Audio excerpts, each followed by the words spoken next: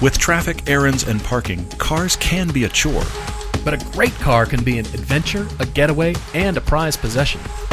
Whatever your budget or family require, there's a car out there you'll love. We're here to help you find it. I'm Todd. I'm Paul. And this is the Everyday Driver Car Debate. Snow is melting quite fast here. I can not only see all of my driveway, but I can start to see that I might have a yard. It's crazy. I like how you judge what part of the season we're in by how much of the driveway you can see. Yes. That's pretty comical. I'll put it to you this way. I've got the Lotus out a month earlier than last year, and it's fantastic. We've gotten a lot less snow here, which is interesting, but the ski season has still been pretty good. Up in the high country, it's still really good. But yeah, my yard is melting faster. It feels like April right now, and it's not quite April yet. So thanks for listening. Guys, welcome back to the podcast. Happy Friday, happy weekend. Yeah, big time. We just dropped the Toyota Tundra TRD Pro in Army green on YouTube. Yep. And it's been doing well. So you'll see in the video that when the car was dropped off, the truck, they said, you're going to get looks in this. And I thought, really? In Army green? Everybody loves Army green. Yeah. I had no idea. Well, that something and about that truck just makes people want to talk about it, which is fascinating. So we were glad to drive it, glad to share that. We've got a ton of YouTube content we're coming. We really are trying to ramp up to where every single Thursday without fail you have something. In fact, hang on, that just reminds me of an announcement we haven't shared yet. Yes. Starting, we'll finish that thought and then. Well, I just am excited. Are you going to work it in? We're going to have YouTube stuff about every Thursday, which is good. Here's why I'm excited. Squirrel. Yeah, it's totally a squirrel moment. Here's why I'm excited. This is what happens to me. I have a 10-year-old. Anyway, starting probably next week, but if not next week, it will be in full swing the week after. But starting, I think, next week, you will have something from us every day of the week, Monday through Friday. Crazy. We have new writers that have come on board. Thank you to those of you that are coming on board to write various pieces of content for the writing section of our website. The website's been tweaked a little bit. We'll have new regular articles coming on Mondays and Wednesdays. So that means, see if I can do this, Monday, an article. Tuesday, a podcast. Wednesday, an article. Thursday will be a YouTube video, and Friday, another podcast. Wow. And while the TV seasons are going, a TV episode on Saturday. And then we're shooting TV episodes in the midst of that. Well, but that's something somebody can watch. Trying to plan or read. Because we got to keep that content going for Q3 and future. So. But we are still in March, which means this Saturday, tomorrow, from when you hear this, we're still on Motor Trend Cable Channel. Yes, so absolutely. That is happening as well. There's various ways to get it streaming. I realize that. All of your views count. If you have not given us a rating or a review on Amazon or IMDb, those do genuinely help. I am currently fighting with Amazon about why the rest of our season isn't available there. Aren't they just restructuring everything internally? They and are throwing new software. They are changing the whole user interface for what we do for uploads. They're very excited about that. But in the midst of doing that, apparently they have stopped, reviewing content. We've sort of gotten ignored. We're sort of have. Kicking, dirt on their shoe over here, and they're kind of ignoring us. We will have all of the season, which will be all 7 episodes, and the by-season option sometime soon. Of course, it is currently on Vimeo. Many of you have watched it that way. Thank you, including our patrons who get a copy of that. But that does mean, honestly, through the end of March, 6 of the 7 days of the week, something from us is available, which is very, very cool. And then starting July 4th will be season 7, which we're already shooting. This is great. How did we figure this out? I'm glad. I don't know that we figured it out, but it's going to happen either way. Yeah. First, did we figure it out, and how did we do that? I don't know. Anyway, I'm excited. Thank you to the writers. This is going to be really cool. So consistent content, and that's what we've been wanting. Welcome back to the podcast. We do have a couple of fun debates. The first one is from Aviv S. in Israel, who is moving to San Diego, California. Very cool. To pursue a 2-year graduate degree at UC San Diego. And then after we get done debating myriads of car choices for Aviv, we've got Noah M. in Wisconsin, who recognizes summer is coming, but is open to options for a $10,000 to $15,000 budget. It's rare that we kind of get the blue sky. Usually we get the, hey guys, I'm thinking about this car. Can I get this car? Justify my thoughts. Yes. I've narrowed it down to this range of hot hatches. Which one should I get? Or I just need a commute car. It's rare that we get a blue sky, but it's not blue sky in terms of price. It's blue sky in terms of I'm open. He's in Wisconsin. Yeah. And again, you've heard the joke. Well, maybe you haven't, but it's 9 months of winter and 3 months of bad sledding is what it is. It's funny with everybody else because everybody in Wisconsin's already heard that. We like anything that helps our car disease. Well, frankly, anything that makes it worse, which is why we're big fans of Hagerty Drivers Club. For just $45 a year, that's less than $4 a month, you'll get 6 issues of the fantastic Hagerty magazine, roadside service with guaranteed flatbed towing, invitations to members-only events, valuable automotive discounts on things like tires and vehicle transport and racing school, and a whole lot more.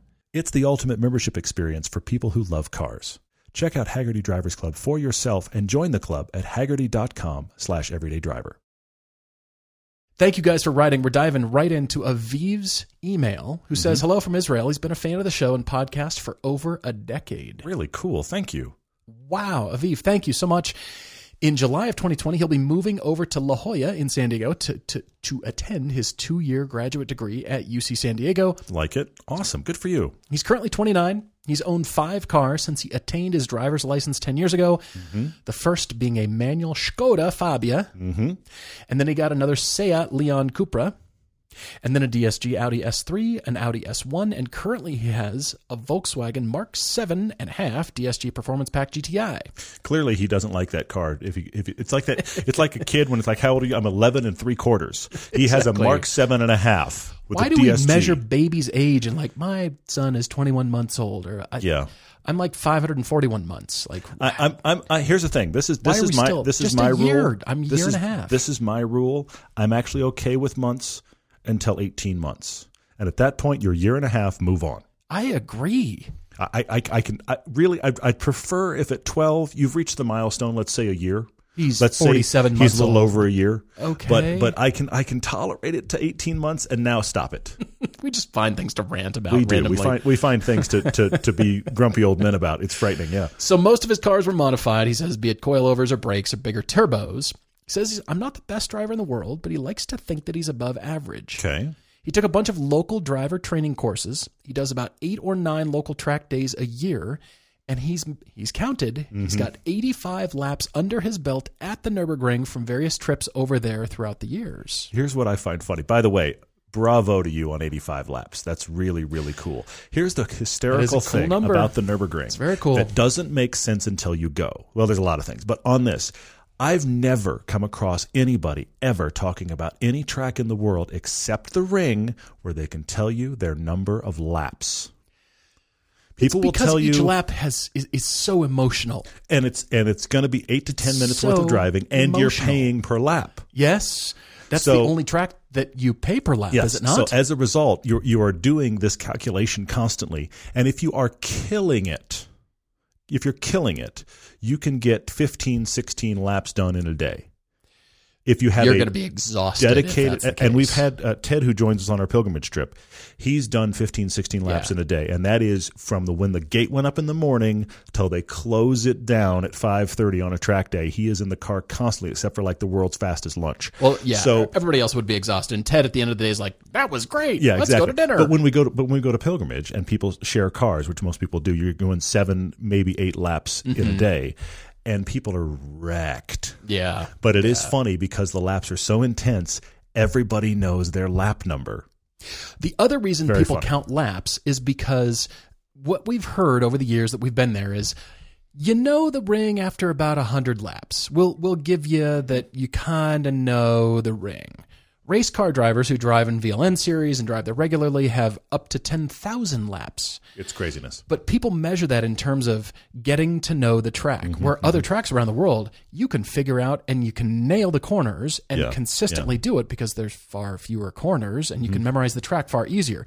So you count laps as a measure of your expertise. That's a fair point. On the Ring as well, not just how much you've paid. It's craziness. But yeah, your expertise. So 85 laps is impressive. It's very good. It's very good. Getting up there, shooting for 100, right? He says the Israeli car market is very different from the U.S., with prices usually double or triple the MSRP of the cars that we have in the U.S. So moving to the U.S., he says, makes the cars cost about half what he's used to. He's like a kid in a candy store all of a sudden. He's like, I can get one of those. Yeah. So combined with the huge variety that we have, although we do have a good variety, but I always think that Europe has more. Anyway, he says that's incredibly exciting. He will be spending 2 years at UC San Diego. He says likely 1 more year working in the U.S., maybe at the university. He says the budget is $45,000, could push it up to $50,000 for something really interesting. Okay. All right. Keep in mind that he's coming from my budget just doubled just because coming to the U.S. From his perspective, it's one of those things that happened when I moved here from Los Angeles. When I first moved to Utah from Los Angeles and moved to Park City and bought at the bottom of the market, which was the only way I could afford to live in Park City, but was very thrilled to do so. Yeah. And I met people that had grown up in Salt Lake that looked at me like this weird rich guy for flying in and moving to Park City. And I said, no, you misunderstand. You grew up in Salt Lake. My tolerance for what it costs me to keep a roof over my head every month is about Park City prices. You grew up in Salt Lake where everything's crazy cheap. This is what he's dealing with here. It is a situation where his tolerance for what a car should cost per month puts him in the range where he comes over here with $50,000. As a guy doing a college master's, it's like $50,000 seems like a good price for a car. Then we're sitting here going $50,000 to spend. Look at you. So it's very exciting. That seems like a lot. It's like moving from Seattle or New York or San Francisco to anywhere else, and you think, I just got a raise. Yeah, seriously, things got cheaper. How did this happen? All right, so Aviv plans to make the most of his time in California and attend as many track days and driving events as he can. He also wants to use this car to do road trips across the state and into other states. Very cool. Absolutely. Yeah, for sure. Definitely. So you need something that will track, something that'll kind of commute, I guess. It kind of depends on how far you live from the university. So maybe the commute's not going to be a big of a deal. But track days, definitely some road trips in there, which is great. You want some comfort for that. And I do encourage you to see as much of the U.S. as you can while you're here, and do plan some road trips. Get out on weekends, do the short day stuff, but then go to the Grand Canyon. Go do that western loop, the southwestern loop from Arizona through New Mexico, through Arizona again, then California, Northern California, Vegas, that whole deal. Wow, yeah. Definitely recommend that. So he would really like a manual transmission. He's willing to compromise on an automatic for something worthwhile. Okay, all right. Again, it needs to be reliable for track use and the long-distance driving with luggage capacity for 2. Okay. He would like something that works well in stock form, despite what he's talked about, his upgrades that he's done to despite the fact that he keeps changing everything he buys. Yeah, exactly. He says, maybe I'll upgrade the brakes and tires, maybe suspension, but not too much more than this. And I guess that's because you're going to want to sell the car at the end of your time and just you don't want to spend too much on upgrades. Yeah, I get it. So gas mileage isn't a concern. He says, your gas is cheap. It is by comparison, and yes. It kind of is, I will say. Either new or used. And not a Hyundai or a Kia. I noticed that. Yeah. He's what he's doing there is an end run. He's going, these guys like Hyundai and Kia products, and I really don't want one. He's cutting us off. Really what he's doing. He's going, I've heard this podcast more than once. Yeah. Yeah. All right. So the used options are, of course, one of the shining stars, the E92 BMW M3 with a manual transmission. The V8. Yeah. I see why you like that. It is a lovely car. Cool. That's very cool. You've got some great choices on here, Aviv. Maybe a Mint Evo 8 or an Evo 9. Okay. I like manual BMW M2 non-competition, and that does mean you will be able to find those easily for that budget. Yeah. The U.S. is littered with M2s for sale that are non-competition, just waiting for us all to pick them up. Because everybody decided, well, I can't have that. I got to go get the competition option now. I mean, why would I do this? 3 Porsches on your list: the 997 Carrera S or 4S, 996 Turbo, or a 986 Cayman S. All very good choices. Then you come to the Mustang GT350, and for about $50, you can get the 350. Yeah. Not the R, but that's okay. You just lose the back seats. It's like Ford does the Porsche thing. You pay more, and you get less. Yay! That's absolutely what it is. Pay more money. Yeah, we'll give you a little splitter up front, and we'll take the back seats out. Yeah, great. And the badges are now stickers. Ooh, we saved weight. Yeah. All right. Oh, he's got a 997 Turbo in here, early Nissan R35 GTR. And he says, if it's new, either the 6-cylinder or maybe the cheaper 4-cylinder brand new Supra, but it's quite disappointing there's no manual. Yeah. We agree. We'd love that manual, but please watch our content on the Supra. We do love that car regardless if it's got a manual or not. It's episode 1 of season 6 that's playing now. That is actually about the Supra versus the Cayman and the M2 competition pack. That's a really fun piece. Of course, we've also got other YouTube pieces on the Supra. And there is that 4-cylinder we have to drive at some point this year as well to discuss it. That'll be cool. He says a Toyota GT86 could be a great platform to learn rear-wheel drive, and it's cheap enough. There would be lots of cash left for handling mods. You could buy a couple of them, actually, for your budget. You could buy 3. But here's the thing. I have to stop right here quickly, Aviv. Yes, we've talked about the 86 platform a lot, and some of you are already fast-forwarding the podcast. You're like, this car again? But it is very good, okay? It is very good. But here's the thing I think is funny. What you say, there'll be cash left over for handling mods. That's not what this car needs. Agreed. Get some nice tires and stop. And a V8 engine. Wait, who said that? Well, but if you want to mod that, what you do is really good tires. And if you still are concerned, you said you're worried about it feeling slow. It may feel slow to you. That's when you supercharge it. It will feel slow. You're worried that it'll feel slow? Keep worrying. But you can buy one already supercharged by somebody else. Get a well-known kit and save yourself the trouble. But I think it's funny that you comment about there'll be cash left over for handling mods. I'm sitting here going, that's what the car does well from the factory. Right. The only reason it understeers or frankly slides when you don't want it to is the bad tires. The setup's great. But for sure. All right, what else? He's got the GTI now. You remember that. How about a Mark 7.5 manual Golf R? He said the R could be a nice upgrade. Yeah. Let's not do that. I'm just going to take that off the table right now. Just for presumptive, you already own one. It's already close. Too close. Let's move on to something else. I totally agree with that. Yep. Subaru STI, Mustang V8 with the Performance Pack 2, or a 230 with some mods, or maybe BMW, a 240M BMW. If you're going to do that, just go get an M2. I mean, let's not keep screwing around with that, right? So I came to a car. First of all, a thought before I give you a car, Aviv. Okay. You're coming to the U.S. You're excited to come. Yeah. I can't wait for you to come. I can't wait to share the U.S., and I hope you really enjoy. Yeah, agreed. But I want you to have an American car. Okay. Now, all right. We can debate the merits of what makes an American car. Sure. But I will say the one that is number one on the list of American cars based on where it's assembled and parts count is a Corvette. I wondered if you'd go there. Yeah. A C7 Corvette. Yeah. A Z51 package equipped C7 Corvette or it's me. Okay. So I might spend more of your money because, apparently cars are cheap to Aviv. Yeah, they're cheap to Aviv, so let's just spend more money. Yeah, I agree with that. How about a Z06? Well, but how about a Grand Sport? Grand Sport could be great too. It might be the sweet spot for money. It actually might. But pick one, drive them. There's going to be C7s for sale because everybody's into the C8 right now. Yeah. So the C7 is kind of old news, and it sits over here as a great car. It's a GT car. It's designed for the commute and the long-distance GT driving you want to do. Yes. And it's designed for track use. Take it to the track. That's the start and finish of what I want for you to experience. I love that. In America. I think that's great. I actually do think that the Grand Sport is the sweet spot because it is. It could be. It's the look of the Z06 without the big engine that sometimes overheats on track. Yeah, that is the issue if you're going to track it a lot. But the thing is, like you're saying, you could saw across the entire U.S. in that car with a surprising amount of gear and stuff in it. And then you're right, commute, track. It does everything. Watch our really American Original Corvette film because it is. I love that you went there because I do think that could be a sniper shot and done. I want to unpack his list a little further. Okay. But I love that you went there. I think for the American experience, the taste, because then you'll go home in 2 or 3 years and think, I had a Corvette. Yeah. I drove it across America. I tracked the daylights out of it. All you have to do is change the tires, and you will change tires. Yeah, you will change tires. There will be more tires. But that's all you have to do. It's set up for everything. You don't have to pour a lot of mods to it to enjoy it. That's great. And it's just, I think it is that American taste that you want. And it's not on his list. I think it should be on his list. It isn't. I totally agree. All these other cars are fantastic. I love them all. I want you to own them all.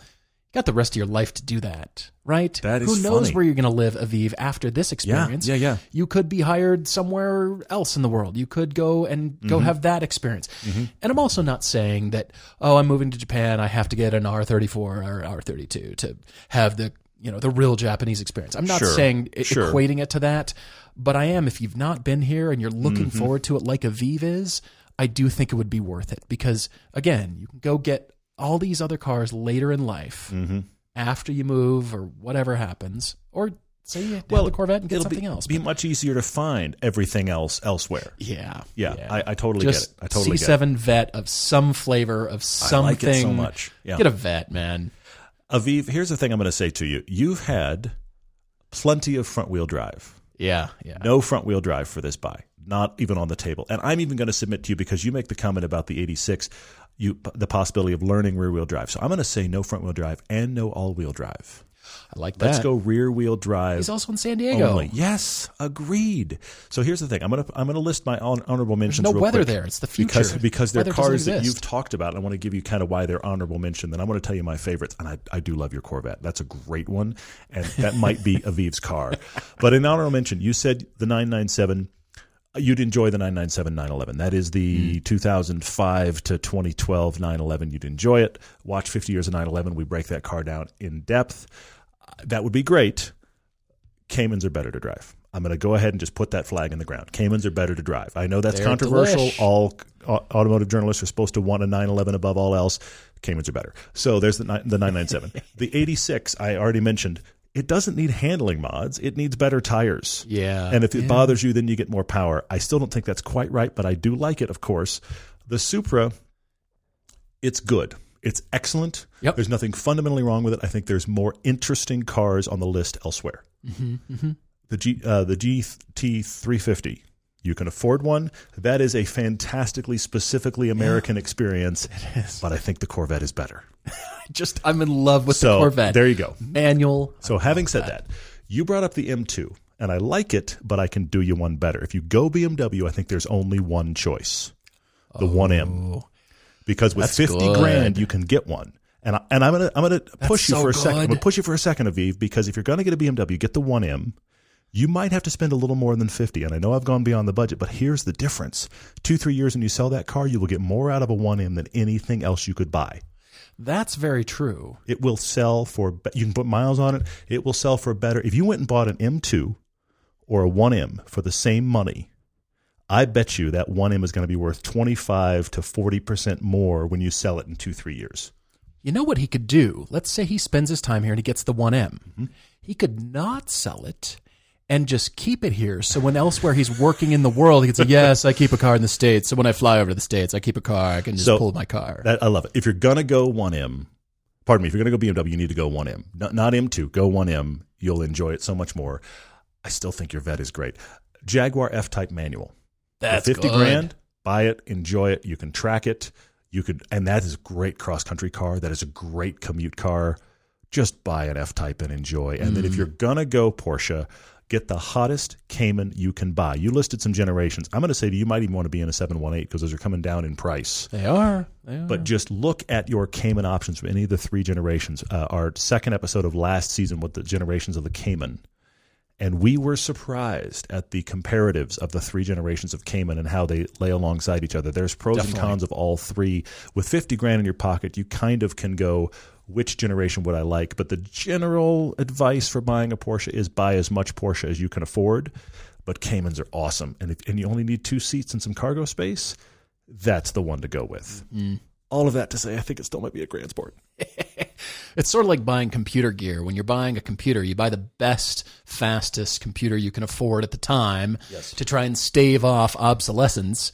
From 1 month to at least 6. Exactly. Until Apple drops something else on us. And we're like, The week after you buy is typically when it happens to me. It always is that way. Yeah, there's an announcement like a week after I placed my order every single time I order something. Yeah. Why didn't I wait? Yeah. Aviv, we're very excited for you. If you have your own debate and you're listening and you're moving to the U.S. or you're coming here or you're in the U.S. and you want some cool driving experience, tell us your debate. Tell us your story. Tell us a little bit about you, where you're at, and give us some information that we can debate for you. And also your Topic Tuesdays, your car conclusions, and if you want to just drop us a line, we read it all. We do. And we're doing our best to always get to it, but thank you. I love the engagement from all you guys. We're back with Noah writing to us from Wisconsin. Summer is coming, is what he's noting. And I agree with you, man. I agree with you. Like I said, I've been fighting to get the Lotus out. The Lotus is out, and it's so wonderful. Every morning, Todd wakes up. How melted is the driveway? Seriously. How melted is the driveway meter? Yeah, exactly. It's awesome. It's I've had it out a few times this week already. It's just fantastic. Love it. So I'm thoroughly enjoying it. Great. He has, Noah currently has a 2015 Ram 1500 5.7 liter Hemi 4x4. That's not what he's shopping for. He is shopping for the counterpoint. If summer's coming and we're going to have some fun, let's buy a interesting car. Here's what I like about this. You actually have a bike. You've got an Aprilia. You've got the 2018 Aprilia, the RSV4RR. basically you have a rocket of a bike. Yeah. And that's not going anywhere, and the truck's not going anywhere, but you don't have a car that is any of the bike-like things, any of the, just the sheer fun stuff. So you're going, that's what I need. Got to say it with the passion. Aprilia from the heart. You're just better at that than me. Aprilia. I did a project for Aprilia in school. We had a sponsored project by them. So I know them, but they're not, they're growing in the U.S., which is cool, and I love the choice. So you've got something Italian, and you've also got a truck that is FCA, so it's also all Italian. Well done. Interesting point. So it's just kind of interesting. So I'd say you need here. an Alfa 4C, but your budget's $15,000, so we can't make that work. Yeah. Well, I was thinking about all this Italianness that you have going on, even though the truck isn't really, but you know what I mean. I'm staying with the FCA theme. I think I could steal what car you got right now, but anyway, I'll let you get there. Just let me get there. I'll let you get there. All right, so keep in mind, Italian. He's using the truck to commute. It's killing him on gas. I'm sure it is, yeah. 140-mile round trip to work every day commute in the 5.7-liter Hemi. That's a lot of gas. Yeah, it is. All right, so he's not selling, as Todd said, $10,000 to $15,000. Must be manual, must be a driver's car. Not fast, but certainly lively. Okay. Reliable enough to be an almost daily. Close to 30 miles per gallon on the highway. He says no skeletons in the closet like a Cadillac CTS-V version 1 rear end, and it doesn't have to be new if it's reliable, but he does like new-ish and nice amenities. Okay. He has considered the Fiesta ST, GTIs, Miazdas, yes. Miatas, Mazda Speeds, 1 Series BMW M's, or just BMWs, FRSs, but he's worried he's overlooking many choices. Okay. He's also owned a Focus ST, a Genesis Coupe 3.8, and he has owned a CTS-V, a 2004. Real quickly, Noah, I hate to say this, and I'm painting broad strokes here, but doesn't every car have skeletons in the closet? Totally. Over enough time, every car has, but if you're buying one of those, you have to fix the ... You have to fix whatever, okay? I mean, my beloved Porsche is, my brand. That's got skeletons in the closet like crazy. So you have to kind of dig in and find out, honestly, what is your pain tolerance? What is the surprise that is lingering in the used car that you really, really want? I feel like they've all got something. Now, they range in severity, I realize, but I feel like anything you want probably has some sort of skeleton, but we'll see. Now, I'm thinking here, Noah, cheap Caymans, 10 to 15, that'd be cheap Caymans. That's cheap Cayman. You're safer going Boxster at that point because I think you've got more options with Boxsters. Oh, that's a good point. I like that better. 15, I like that better. We drove affordable sports cars around $10,000 for one of our TV episodes, and we had a first-gen Boxster with like 100,000 miles on it. You could get late first-gen Boxster for $12,000. That would actually be a driver. It wouldn't be like, this needs everything. It will need something, but it's not going to need tons of stuff. And it would probably just run. The minute you're going to have to, again, buy it and find out the stuff that needs right away because it will need something. What's in this closet? But here's your $15,000. You buy it for $12,000 and you spend $3,000 on it immediately, and then it's just going to be a driver. I think the Boxster is the better call than the Cayman for his money. That's interesting, and yeah, they're probably a little bit cheaper. You talked about Miatas, Noah, so I like the NC Miata for you because you talked about dailying it. Okay, the first 2 generations, in my opinion, are too small. I'm just going to say it. I think they're too small for daily. It depends on how big a person is. For us, they are flat out too small. They're just too small. It wasn't until the NC generation came around, and I thought, well, now this is a real car. It's still small, it's still lightweight, and it's the most bloated of all the Miatas. It just kind of is. The only reason I've ever wanted to be like 5.8, 5.9 is the Mazda Speed Miata. The NB Mazda Speed Miata with the factory 2005? turbo. 2005?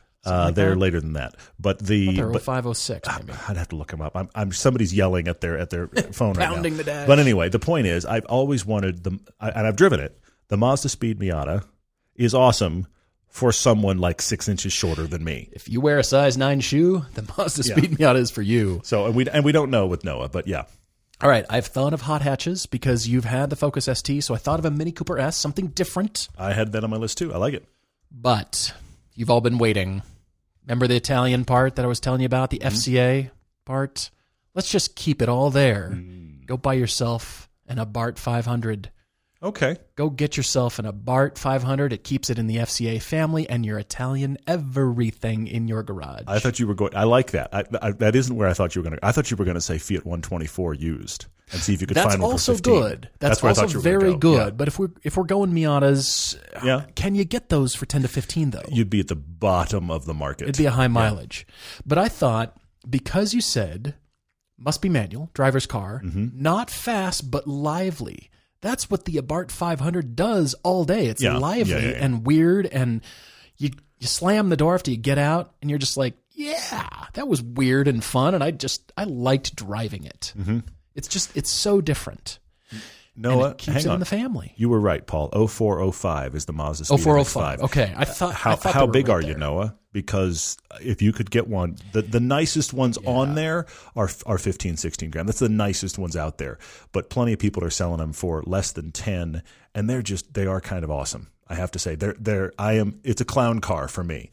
But they are awesome, so that is a really good possibility. All of them mostly are in general. But yes. watch our comparison of the Miata piece. Of all the clown cars, this is the most. Watch me play bobblehead in a Miata NA and stick my head out of the window actually out of the roof like a dog because I'm just that big for that car.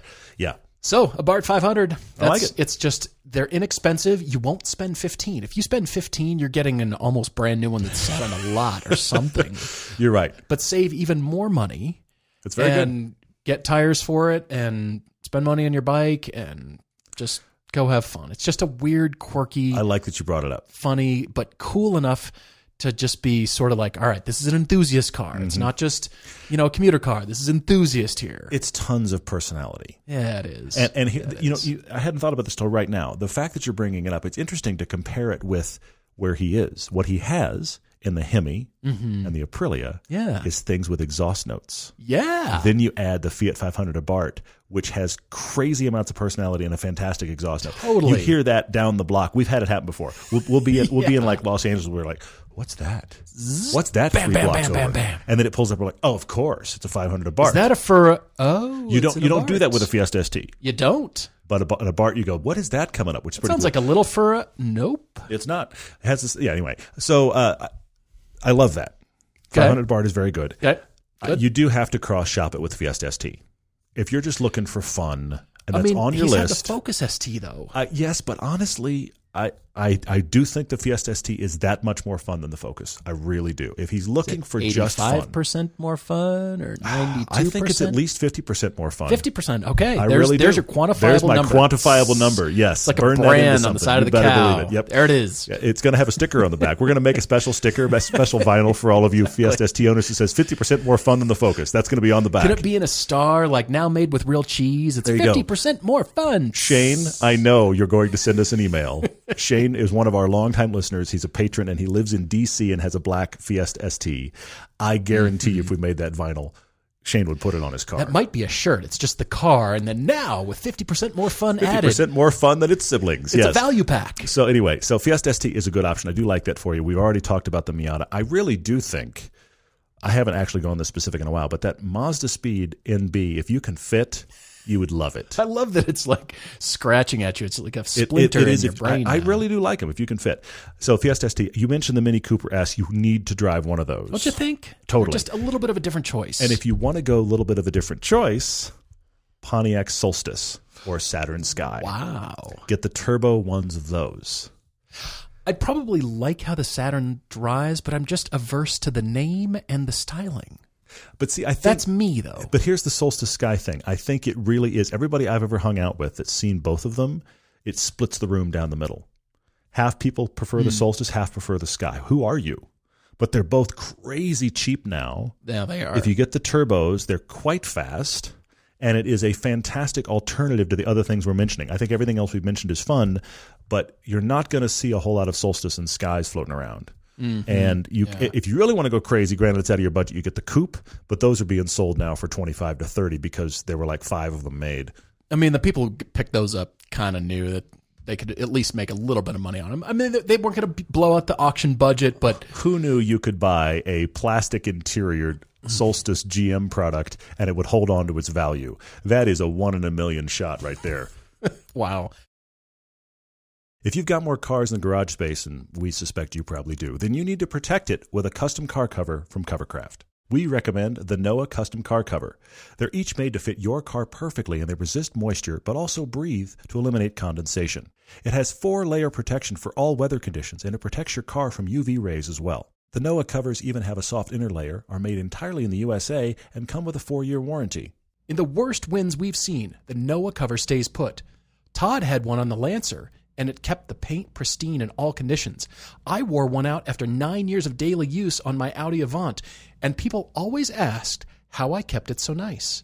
Plus, you can defend your interior against kids and dogs and spills and any weekend adventure you might have in the mud and snow with custom seat covers from Covercraft. You can have the nicest car all winter long with help from our friends at Covercraft. And you can get 10% off your custom car cover and any Covercraft product by using the code EVERYDAY right now at covercraft.com. And it even ships for free. Follow the link from our sponsors page or go directly to covercraft.com to keep your car looking its best. Jumping to social media questions, which I'm complimenting you guys again. Really good ones, yep. I am starting with the low-hanging fruit. It's sort of the bait for me, I realize, from Tristan WK on Instagram, who can mostly follow Porsche chassis codes. Uh-oh. But why is the 911 also called the Carrera? Tristan asks. Was it different names for different markets that merged over time? Why 2 names for one car? I have an explanation for you. Okay. Porsche's use of the Carrera nomenclature has its history in racing from the La Carrera Panamericana border-to-border race held in the early 1950s in Mexico. Now, a small number of 356 models were produced with 4 overhead camshaft quote-unquote Carrera engines that were designed by Porsche's later managing director, Dr. Ernst Fuhrmann. You just like rattling off foreign names. I can't pronounce them anyway. It's funny, yeah. But get this, those engines had nothing in common with the original Volkswagen engine. So they called it Carrera. Porsche adopted this Carrera name that is now traditionally used throughout their lineup to designate a model of particularly high performance. Okay. The 911 is the car number. Carrera is the designation. And also, something you might not be aware, Porsche contracted with Carlo Abarth to build 20 lightweight aluminum bodies for that 1.6-liter 356B Carrera that was first raced in the Targa Florio in May 1960, and the result was the Carrera GTL. But it was unofficially known as the Abarth Carrera. So it does have roots in racing. Porsche likes to, it's all out the window now, but Porsche likes to introduce history and start using that right away. They do. Because now, in this modern day and age, we're using turbo for a non-turbo car. Yeah, the Taycan Turbo. That's electric and doesn't have a turbo anywhere on it. So it's really just marketing at this point, I hate to say. Yeah. But otherwise, Carrera, it's a cool name. Right? It is a cool name. It's a cool word. I just horrified myself real quick. I decided to look it up since we just finished talking about it. What? And see how ridiculous people are Don't with the shop Solstice while GXP. Oh, the no. coupe. Don't The shop. Coupe. Generally, if you got $30,000, you can get a good one. Oh, no. This is the Solstice Have coupe. they gone up? There is somebody selling, in California, they are selling a 0-mile. Oh, of course. It gets worse. Of course. Silver Good. GXP, which is the turbo coupe, automatic. Yuck. 0-mile. You want to take a guess what they're listing it for? I'll go with 50 grand. 65. What? And the answer to that question is no, sir. $65,000 in your pocket? No, sir. It better have a Porsche badge on the hood. It's 2009, which also means with your 0 miles, all you can do with this car is buy it and not drive it. That's a waste of 65 grand. I'm sorry. You're I had dreaming. 60. What? The reason I bring it up, I hate to say this. No. I have, just like things like the Via Cross, I have a soft spot for the Solstice coupe. I know.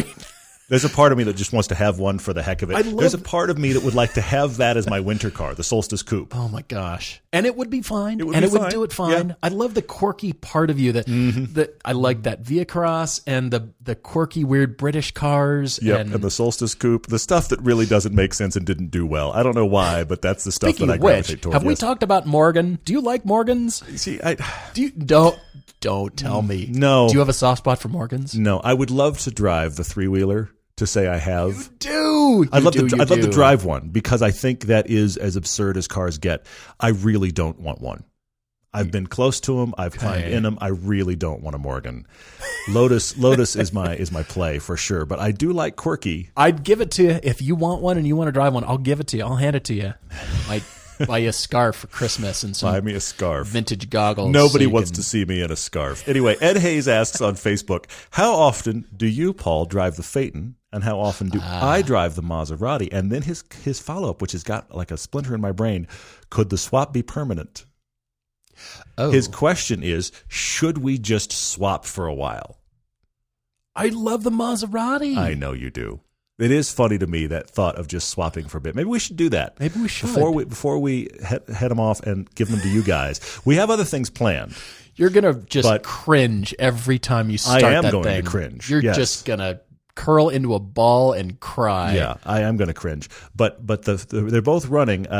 We have another video coming up of just quirks and interior foibles and random stuff. We have more fun video driving videos coming on those that are really cool. I do like the swap idea because the truth is we've both driven each, but we don't regularly drive each, which brings me back to another comment I want to say. Somebody else asked another time, we aren't buying these and letting them sit and telling you how bad they run. No. We're driving these a lot. Yeah. I have been dailying the Phaeton all winter. It's designed for it. I have driven it in like, wow, that's a big negative number kind of temperatures, terrible snowstorms, and everybody else is freaking out. I have dailied that thing. Todd comes by. We've driven it a lot. He says, the seat heaters are the best part, and the seat massagers are the best part of this car. Yes, I am. I have never, prior to this, I've had press cars, but I've never owned a car with the combination of really good seat massagers and seat heaters, and that is the one thing that has completely spoiled me all winter. That is so funny. It's ridiculous, especially for a guy that climbs into a Lotus unadjustable seat and goes, this feels good. So, yeah, it's very funny. My chiropractor loves me. I have a reliable Maserati, on the other hand. Sure you do. Just duck and cover every time you start it. By the way, the Maserati T-shirts are available on our store, and they're riotously funny. You must have one. Absolutely. All right, so Nam the Man 329 says, is brand loyalty a thing of the past? I don't think so. No. I don't think so. I think that people are now finding brand loyalty maybe in category. Because let's take a garage. You need an SUV. You need a sports car. But you like various cars. And your loyalty might continue the thread of, well, I like BMW's SUVs. I'm going to keep that going. But you know what? For my sports car, I like name something else. And I like that kind of lineage. I like what they're doing over here. Whereas maybe I don't like the cars from BMW as much. I like their SUVs. And maybe I like the cars from, I don't know, pick somebody else, like I said. Sure. You know, and I don't like their larger cars quite as much, which is completely valid. But I'm seeing brand loyalty along those lines, not I have to have an all Mazda garage. That's not really what I'm seeing as much. That's an anomaly. Well, but here's the thing. The other reason it's an anomaly is because on this show, when you write into us, when you have a garage that's only one brand and you're only buying one brand, the first thing we say is buy another brand. Yeah, we skewer you. Yeah. We do say branch out. All right. Archer Twin says, how long do you wait for somebody to get out of the way before passing them on the right? 30 seconds, 60 seconds? Wow, you're impatient. The British call it undertaking. I love that, by the way. I am undertaking you, yeah. I give them a few minutes, and I try to determine if they've seen me. Mm-hmm. And I admit sometimes I'm, crowding their left rearview mirror with my headlight.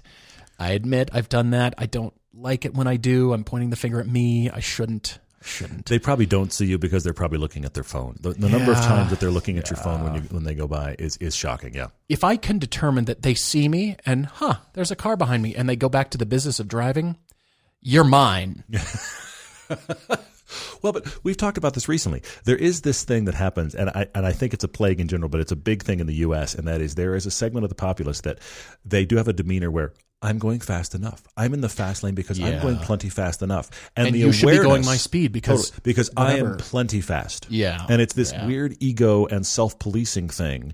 If there's somebody that comes gunning up behind you, your job is to get over. And I will acknowledge as I've talked about many times in this podcast, my kind of comfortable average speeds on freeways have a tendency to be faster than a lot of people. Mm-hmm. But if you come up behind me, the lane is yours.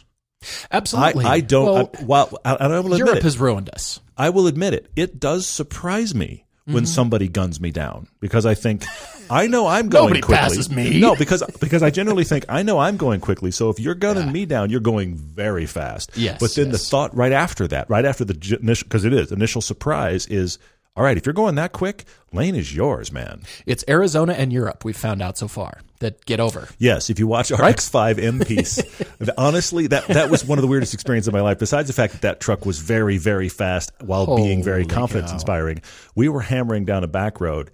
And we could see it happen 2 corners before we'd be on somebody. They would be looking for a turnout and be pulled over by the time we got behind them. I've never seen it happen before. Amazing. Thanks to Arizona, I guess. Yeah. Damn it, Patton says, what are our thoughts on Utah taking on the Diesel Brothers? I don't know if you saw this bit of news this week. The Diesel Brothers, wildly famous.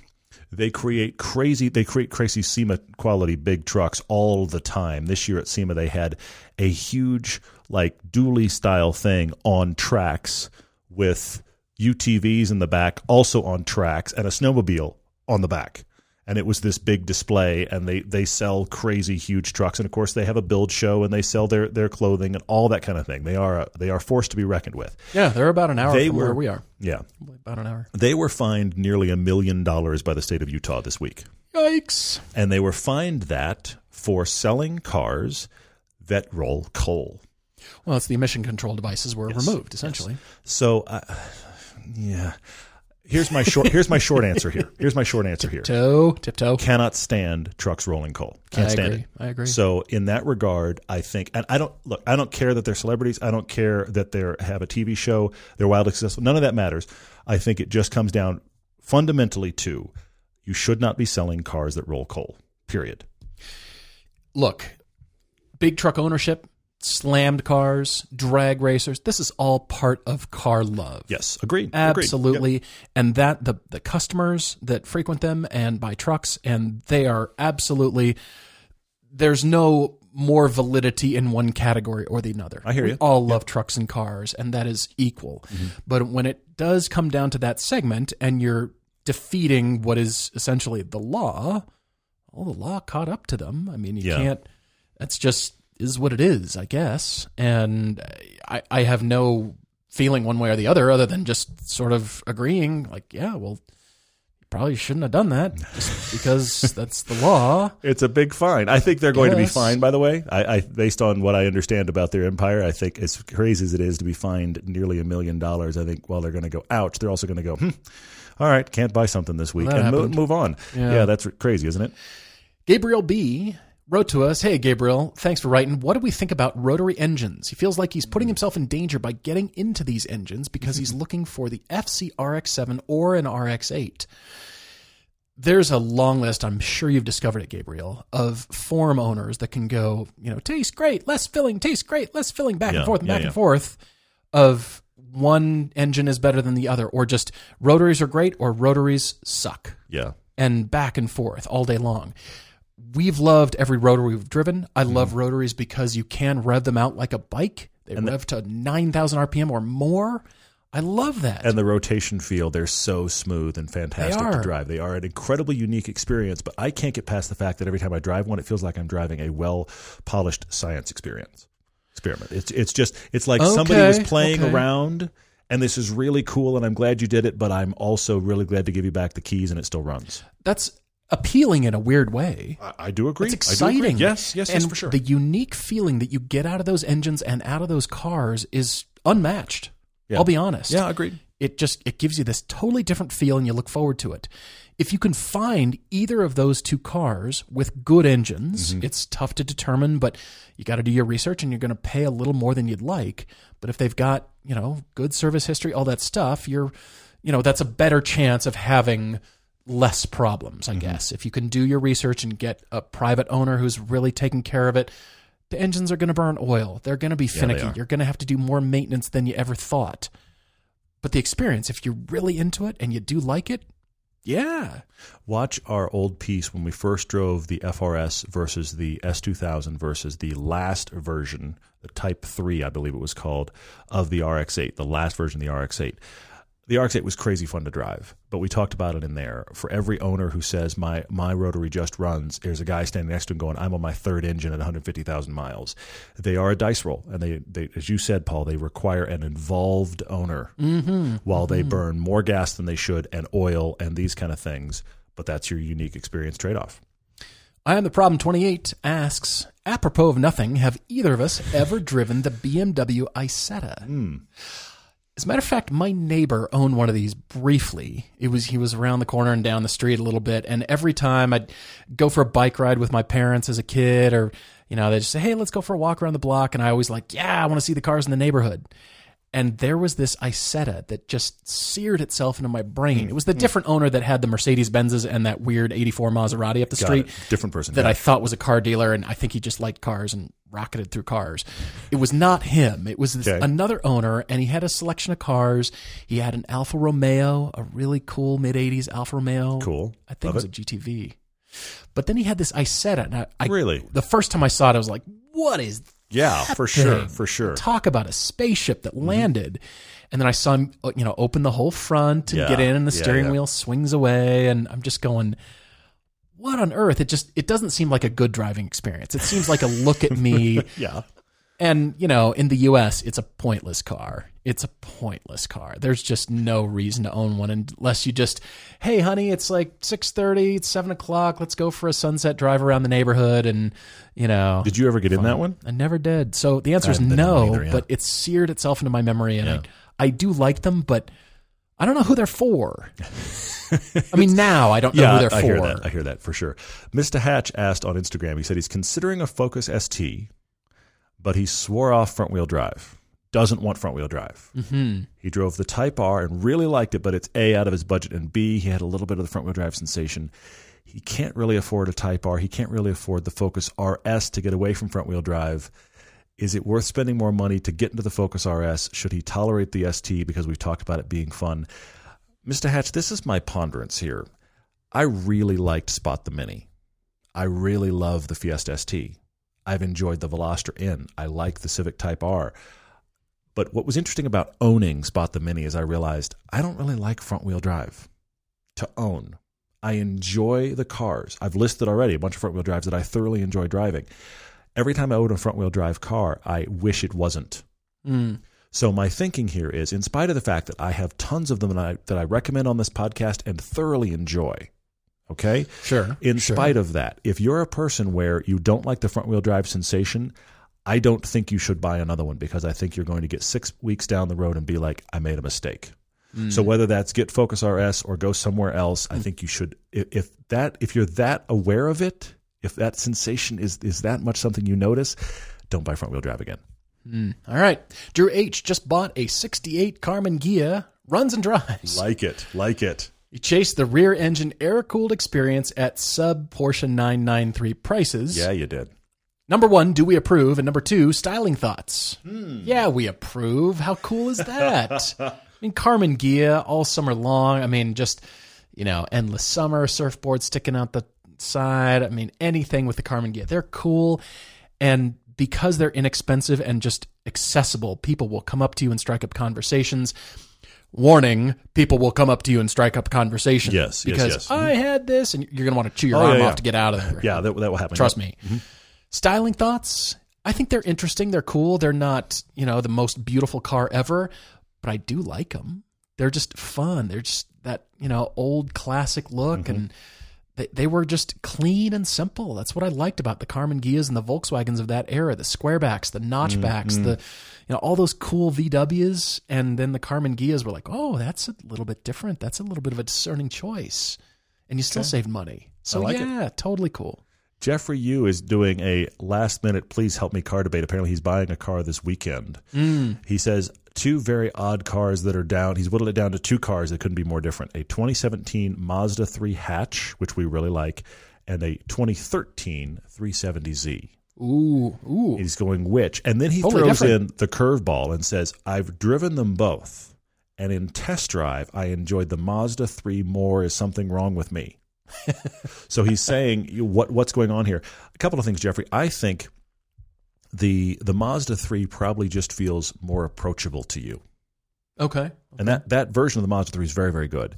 Depending upon your usage, I think it probably feels much more approachable. It's also just the easier car to be in.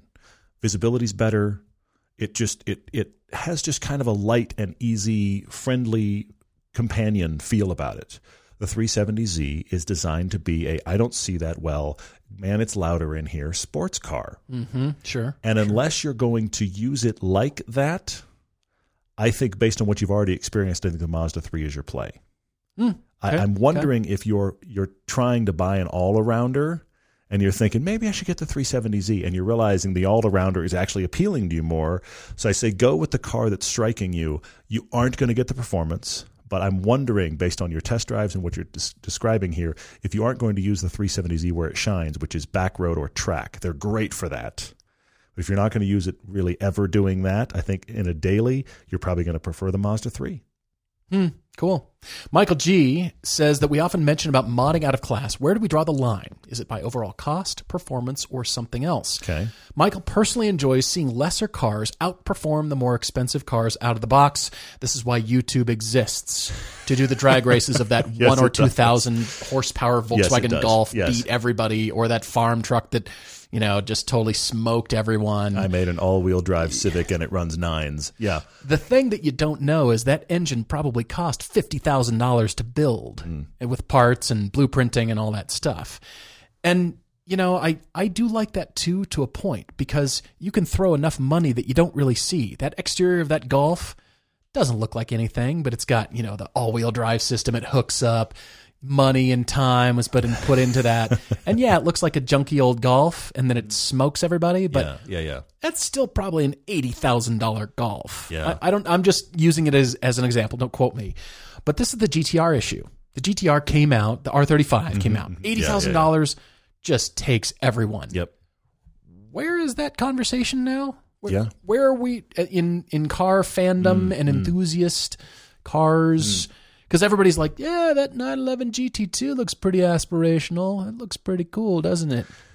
And the GTRs are 120. That's the problem. The GTRs have continued to be up in price while they have kind of stayed the same. I mean, I know they've tweaked it by like 20 horsepower every year, but you're right. It's been around long enough now that it's no longer the darling at all, which is really interesting. No, it's the lesser car. It's the car that will never be invited to the Ferrari party. It can stomp flat 3/4 of those Ferraris. Yeah. Just flat. Yeah, for sure. But it's on the outside of the fence looking in, and all the Ferraris are having all the fun because they're pretty. And the Nissan GTR ain't pretty. I'm sorry, but it's not. It's super cool. Fighting words. Okay, yeah. It's blunt. I happen to agree with you. It's a hammer. Yeah. Just, everything looks like a nail. Yeah. Bam, bam. I can bash on that. Yeah, for sure. That's what it does. It's excellent at doing that. But that's at the high end. So cost for me, you can throw money at name a vehicle and make it go faster. But at that point, don't you want something prettier or something that was designed to be faster already instead of forcing that to happen? Well, I think you also start to refine the car into a point toward whatever you were chasing, and you could get something nicer that is a better do everything. It's been raised in all categories, from interior to speed to all of the categories have been increased while you took I'm just going to keep using it, your Civic, and you made it go real fast. Yeah. But it didn't get nicer otherwise, which is a hard one. Akam, I want to finish there. Did you see his question? No. Very interesting. Akam wrote in and said, new motor aside, even though Akam, the new motor is the key, why does the Mazda Miata get away with being underpowered and nobody complains, even though, Paul, you've complained? Oh, here While it is, the GT86 chassis gets bashed for it. A couple of things. First off, the current in the Miata, You've never connected with the Miata, Paul, until they did the revised engine on the new one. That was the first one you've really connected with. I couldn't believe it. It was unexpected. And I actually have to say, and I'll just say the ND.1, the first half of this current one's life cycle, where it had the original engine, the engine was bland. And if you watch our comparisons of the being kind, no, but it was it was an engine out of the parts bin for Mazda, and it was without personality. Yeah. And if you watch our Miata Comparo, it didn't come in first, partially because of that engine, okay? The new engine has got personality, and it winds out faster. And the car, while the numbers don't change much, feels much more lively and interesting, and so that's made it more interesting. So the new engine is key. The secondary thing is the problem with the GT86, we mentioned it before, but here is the big problem, is that torque dip. We just had one here And when you accelerate in that car, and look, I know people are like, well, shift, but you're gonna hit it in first gear, folks. Yeah. You're never going to avoid it in first gear, which means you're going to feel it every time you leave a stoplight. Mm-hmm. From 3,000 to 5,000 RPM, there is nothing you can do. The car instantly feels like a car does. You know, when you're driving a turbo car, the 1,000 RPM before it actually gets on boost, it suddenly feels like it lugs, and it just like, what did I throw out an anchor? What happened? It feels like it restricts itself all of a sudden, like the engine had a problem. That is the feel of the torque dip of the 86 motor. And as a former owner, I love it when people are like, well, you just need to shift. You're going to feel it in first every time, and there's no way to help it. So 3,000 to 5,000, you're suddenly lugging an anchor, and then it finds its breath from 5,000 to 6,500, $7,000. It finds something all of a sudden. Yeah. Okay? That is something the Miata doesn't do, and in the new engine, it does it even less. The new engine has a constant growing surge that a good naturally aspirated engine has that the 86 can't accomplish, and that's the thing that's holding the 86 back. Yes, they added jalapenos to the salsa. I guess. It's much better. Guys, thank you so much for all your questions. As always, we really, really appreciate it. Thank you for watching. Check out the Toyota Tundra piece on YouTube. It's a lot of fun. We kind of got slidey in the snow. We did. And if you haven't rated and reviewed this podcast, that is what keeps it in the automotive top 10. We thank you so much for that. We really appreciate it. Looking forward to next time. Cheers, everyone.